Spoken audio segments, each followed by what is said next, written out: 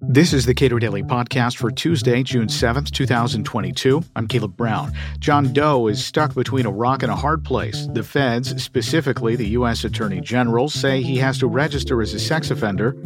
California says the case is over. The offender has been reformed. The record has been expunged, and they won't let him register. So now John Doe is guilty of a federal crime. Caleb Kruckenberg of the Pacific Legal Foundation is representing John Doe. We spoke last month in Chicago.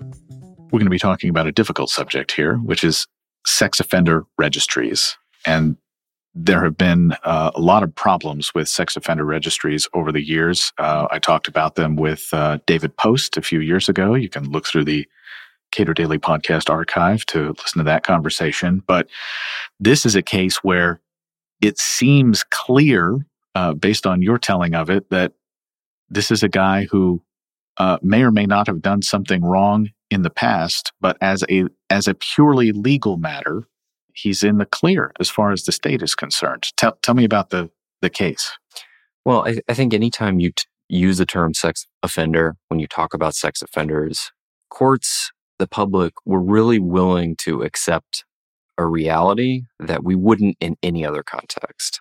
And that doesn't mean it's okay. So I represent a client, and he's unfortunately going by John Doe because he is facing the prospect of having to register for a crime that no longer exists on paper. Almost 30 years ago, he was convicted of a misdemeanor for having an inappropriate relationship with a 16-year-old when he was 23. And I'm certainly not defending that act. And he was required to register as a sex offender after that. But in the state he lives in, his conviction was ultimately expunged. And part of that is because he did what we hope people who are convicted of crimes do. He reformed. He went to college. He got a graduate degree. He got a good job. He married. He did all the stuff he's supposed to. So the state took away his conviction. They expunged it. And actually, they issued a certificate of rehabilitation. And just to be clear what its expungement means, it creates the institutional fact that this never occurred. Right. And actually, what he was allowed to do, so he originally pled no contest to this crime. He took his plea back. The court entered a plea of not guilty and dismissed the case. That's what happened. Now... And that's as an official matter. Right. As far as California is concerned, this case not only didn't occur, the charges were dismissed. They're gone. He's done nothing wrong. But that doesn't stop the Attorney General of the United States from deciding that he has to register as a sex offender in California. And if he doesn't, he is a federal criminal. So explain the federal law at issue. So there is a federal law called the Sex Offender Registration and Notification Act. And it is a federal law that tells all of the states that they have to have registries and they have to make people register. And if those sex offenders don't register, it's a federal crime, even though it's a state registry. And part of that law says to the Attorney General, you have the power to issue new rules and regulations that say who qualifies for registries and what they have to do if they have to register. And so the Attorney General has recently issued new rules and at the end of last year that just went into effect that basically say that if you have a conviction or have a conviction at any point, even if it's been expunged, because it's not a finding of innocence, it's still a conviction, you still must register. And then he also imposed a lot of new requirements for people to register. One of those actually is you're supposed to provide law enforcement with all of the usernames that you use on the internet, anything that's anonymous, so that law enforcement and the public can find out who you are if you post online. And so my client, who does not have a conviction, has now been told you must register and you have to provide all this information. If you don't, it's a federal crime. What about the distinction between a, let's say, a social media profile that isn't public? So it's the same thing. It's internet. It's even like an email address. So, I mean, if I have an anonymous email address, I have to give that to law enforcement. And then the public is allowed to find that information out. So I cannot have a burner account on Twitter. I can't have an anonymous email. I can't have a Facebook account. And that's just across the... So the constitutional issue here at first blush appears to be that the Attorney General of the United States gets to decide who criminals are. Right. And it's really the Attorney General gets to say, or at least he thinks he gets to say, this entire group of people is a criminal today, presumptively, the end, because they didn't follow a rule that I came up with that makes them register for a crime that doesn't exist. And for behavior that occurred, or may not have occurred, behavior that was convicted well before this law was even passed? Right. The federal law was passed in 2006. This conviction that my client had was from 1993. And so this is something, I mean, decades ago. And the Attorney General says, oh, that one thing in the past, that past fact means I can send you to federal prison without stop. So what's he looking at? Well, so if he's convicted, if he were criminally prosecuted, that would be 10 years in federal prison as a maximum sentence. And I think the other sort of outrageous part of this rule is they actually go into what happens. What happens if it's impossible? Because they understand the reality that if you have an expunged conviction in California, the police are not going to let you register. You show up at the police station to register, they say, what are you talking about? You can't register, you don't have a conviction.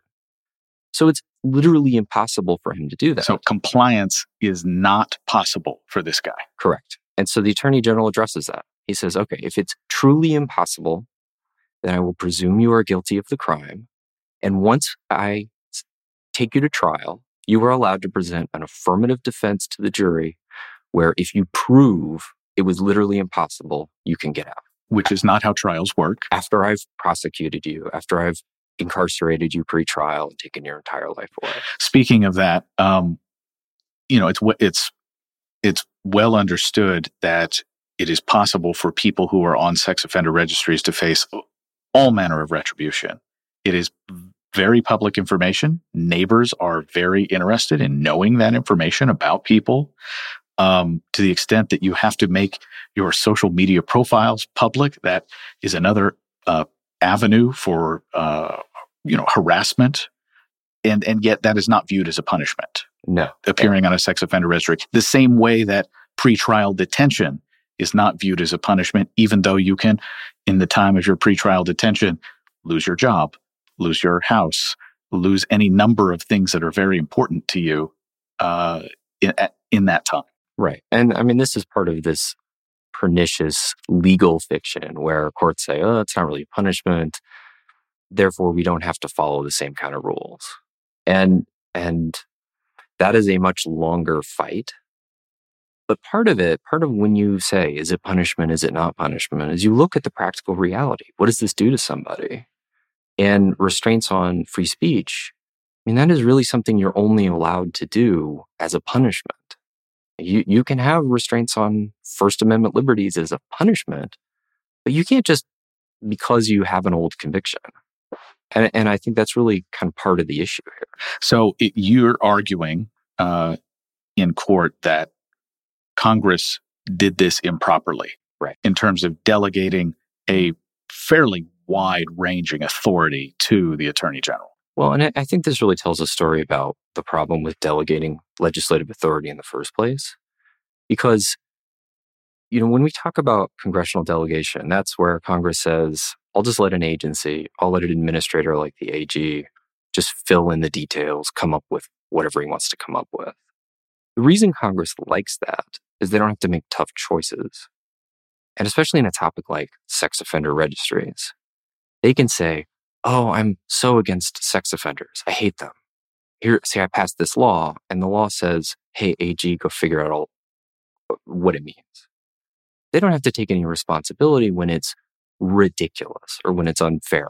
And Congress does this in a broad variety of contexts that would, if your case is ultimately successful, your case would have implications for other agencies that are being delegated the power to, let's say, make the air clean, right? Make water clean, be tough on this specific group of criminals. Right. And I mean, that obviously is part of the point. Is I think the sex offender registration issue is in some ways it's the high watermark. It's how unfair are we willing to go? What is the worst possible abuse of delegation? And this is a great example. I mean, this is so unbelievably unfair, but they abuse it all the time in a lot of other contexts. And really the goal here is to say, this is how far the government is willing to go. We have to have some limits. You can't just sit back and let anything happen. Where is this case right now? We've just filed the complaint. And we've filed a complaint in federal court in California, and we're seeking an injunction. And so I represent this individual. I also represent a group.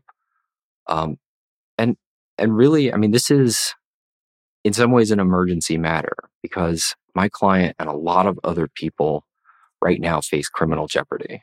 If the government wanted to, they could arrest them immediately for not registering for these non-existent crimes. And so we've run to federal court to try to stop this. Caleb Kruckenberg is an attorney at the Pacific Legal Foundation. We spoke last month in Chicago. Subscribe to and give a rating to the Cato Daily Podcast on your podcast platform of choice and follow us on Twitter @Cato Podcast.